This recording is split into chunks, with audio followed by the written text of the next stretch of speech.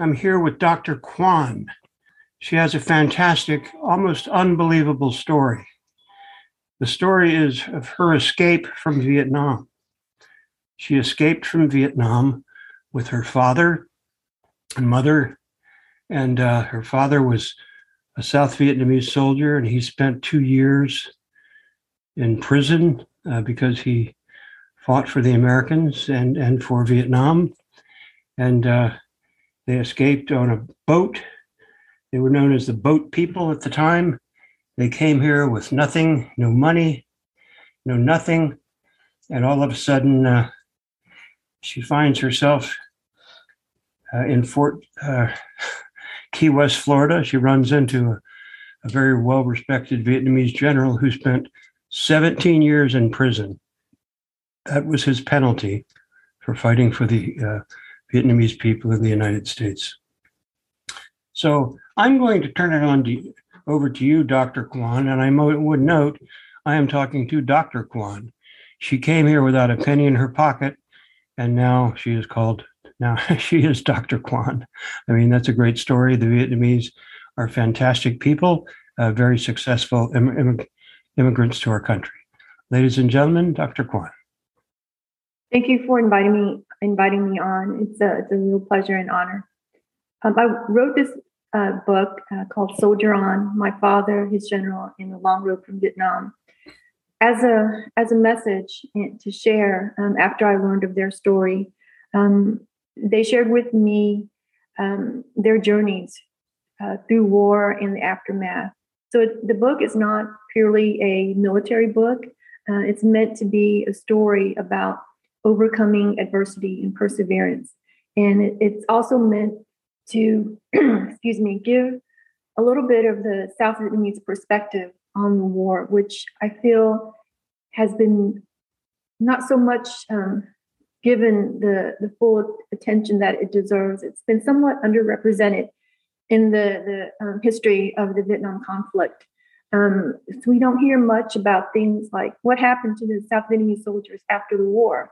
You don't hear about the re-education or the so-called re-education camp and how they rebuilt their lives as immigrants coming to this country. I mean, you hear now and then stories of that, but I wanted to share that in my family's experience as new immigrants. So it has several themes here, but the main one, like what the title tried to convey, is this soldier on, this philosophy of persevering. So I hope I was able to convey that in the story.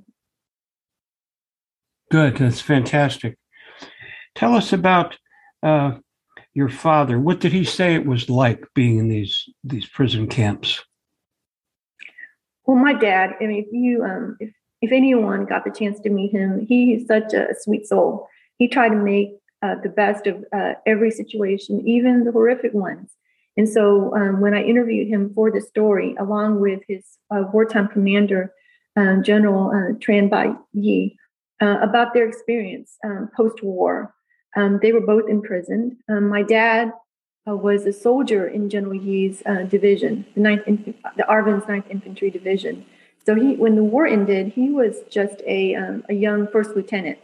And General Yi, of course, ranked much higher. So their level of imprisonment and severity, because that's how the communists would determine the length of your imprisonment, the punishment, and so forth.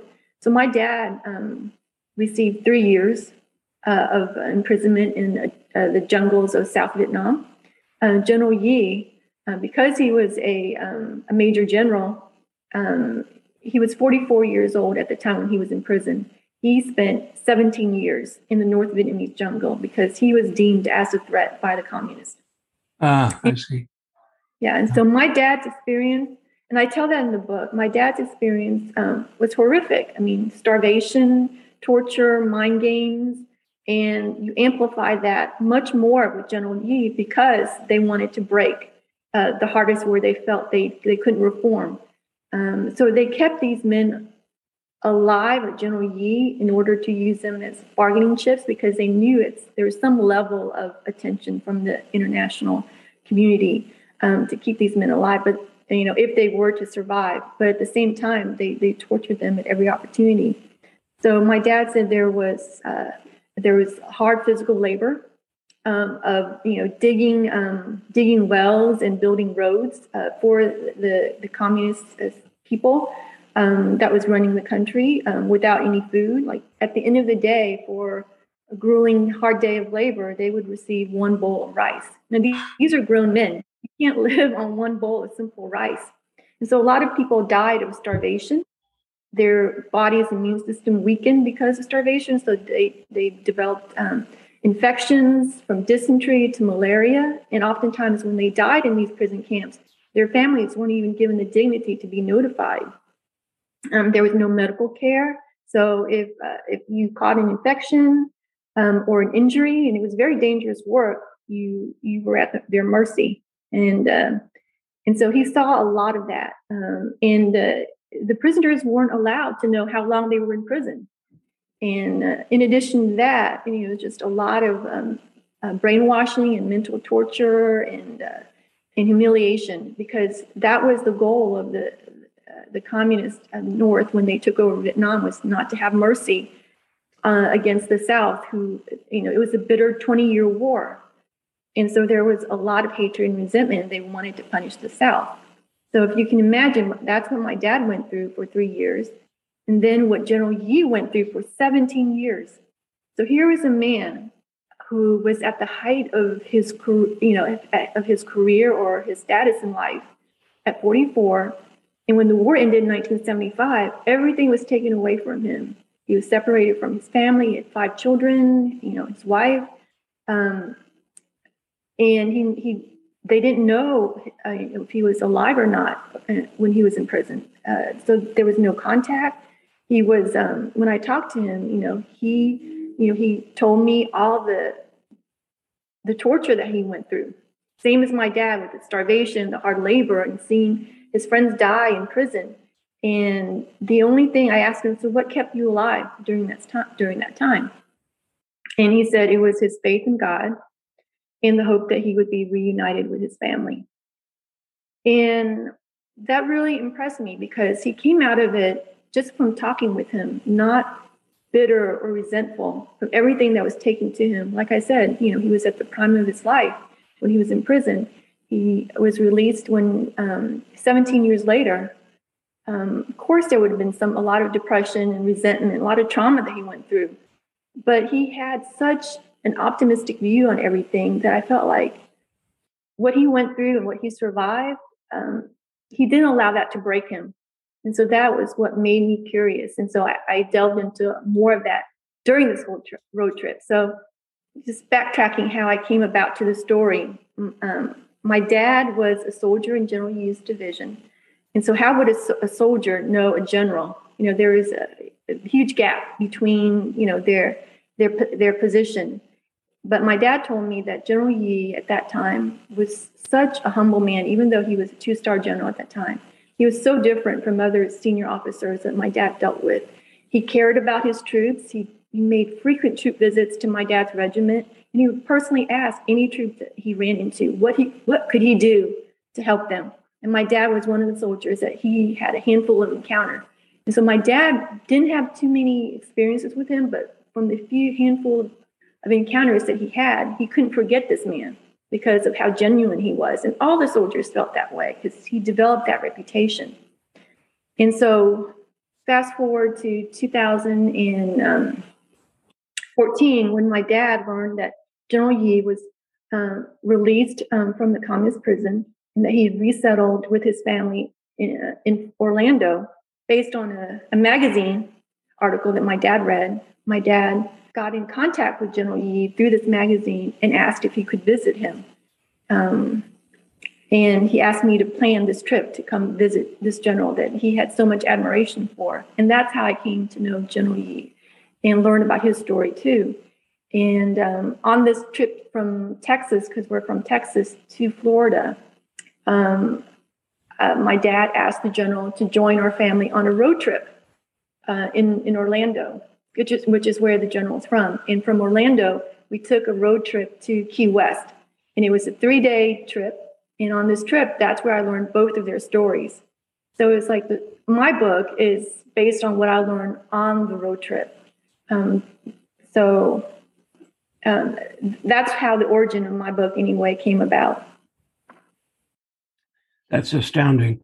You know, Vietnam today, I did some work there with landmine removal in the Quang Tri province. So I took groups of Vietnam veterans there, and it's quite interesting. The government of Vietnam is very much encouraging private capital.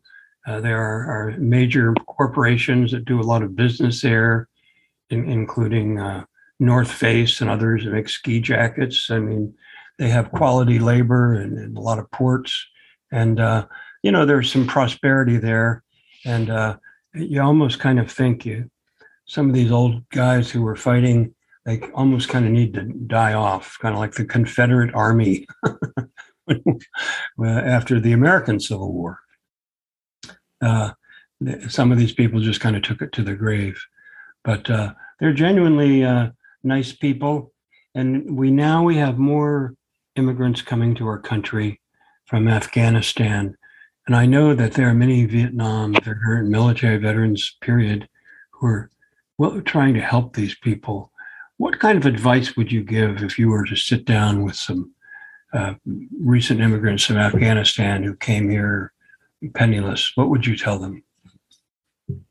I think the immigrant story, we all share this initial period of struggle, of getting accustomed to the new culture, the language, and starting out, as the underdog, not having the opportunities. But the message is not giving up.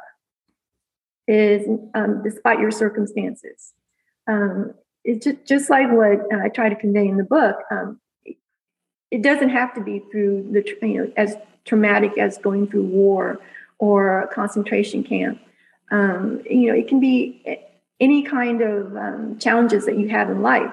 So initially, immigrants will have challenge with language, just like my family and I did. I came to this country when I was 5, and I didn't speak a word of English. And so for immigrant children, and I hope my book gets into the hand of children, especially that are coming to this country as an Afghanistan child or any immigrant, to say that, you come to this country, you're not going to learn to speak English. Your family will not have the opportunities to give you what your classmates may have. Because I remember my parents who had a nice life in Vietnam coming to this country, taking on the most, menial jobs in order to put food on the table. Both of my parents had education in Vietnam, and they came from well-to-do families. But when they came here, my dad and mom worked in factories on assembly lines. They worked as janitors. My dad did yard work for other people to earn a living. Sure. The clothes my brother and I had when we came over here were all church donated. We never had new clothes. And so these I would say to these children, you're going to have hardship initially, but that's not going to define who you are. It doesn't define your worth. It doesn't define your future. As long as you don't give up, you have the attitude of persevering and that everything is temporary, even your station in life, and you can build your way up. And you mentioned when you opened this up that I became a doctor. It wasn't easy. I came to this country. I didn't speak a word of English. I flunked kindergarten. From all through grade school until the 5th grade, I read, did math, everything below grade level because of my lack of English skills, because of the disadvantages that my family had. My parents didn't have the resources to help, and we were moving constantly because my parents were looking for work. But I was fortunate enough at that time to know the things I just mentioned, that my circumstances didn't define my self-worth. And I hope children of any circumstances that have challenges would also get inspired by that too and understand that message. Your circumstances doesn't define your self-worth. Yes. Yeah, it's not easy. I mean, I just can't imagine being in a situation in which I arrived in a country, could not even speak the language without a nickel in my pocket. But America is a dream place for many people. Many people become very successful. but they have to work extra hard. And I think what you've done is tell us how hard you had to work, even watching your dad be a janitor and the very bottom of the line sort of jobs, and it's not easy. America is a great country, but in order to make it here, you've really got to have your act together.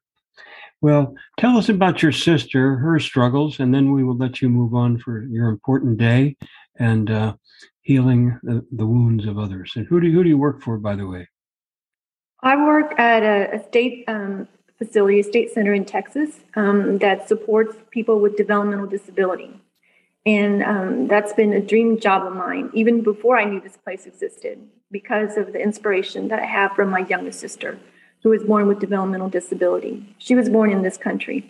So if you can imagine, again, this theme of overcoming adversity, when my parents came over here without any money, with me and my brother, with two young children, they had two additional children when they came in the early years. And the youngest was born with developmental disability. They call it mental retardation back then. But she has been a blessing in our lives. She has given all of us a purpose and just changed the way we see life, especially for me anyway. And so she's been the inspiration of the work that I do at my current job, which I'm the medical director of the place where I work at. Where we support adults with developmental disability. My sister lives at home with me, but it's an honor every day for me to go to work to do this type of work. Yes. Well, God has a special plan for you, and you do a lot of good things, and I think a lot of good things have happened to you and will happen to you in the future. And if you can inspire other people to work hard and try to follow your example, you have made a real contribution. And thank you so much. And God bless America. And I'm so glad we have you as one of our citizens in this country. Thank you very much. Thank you.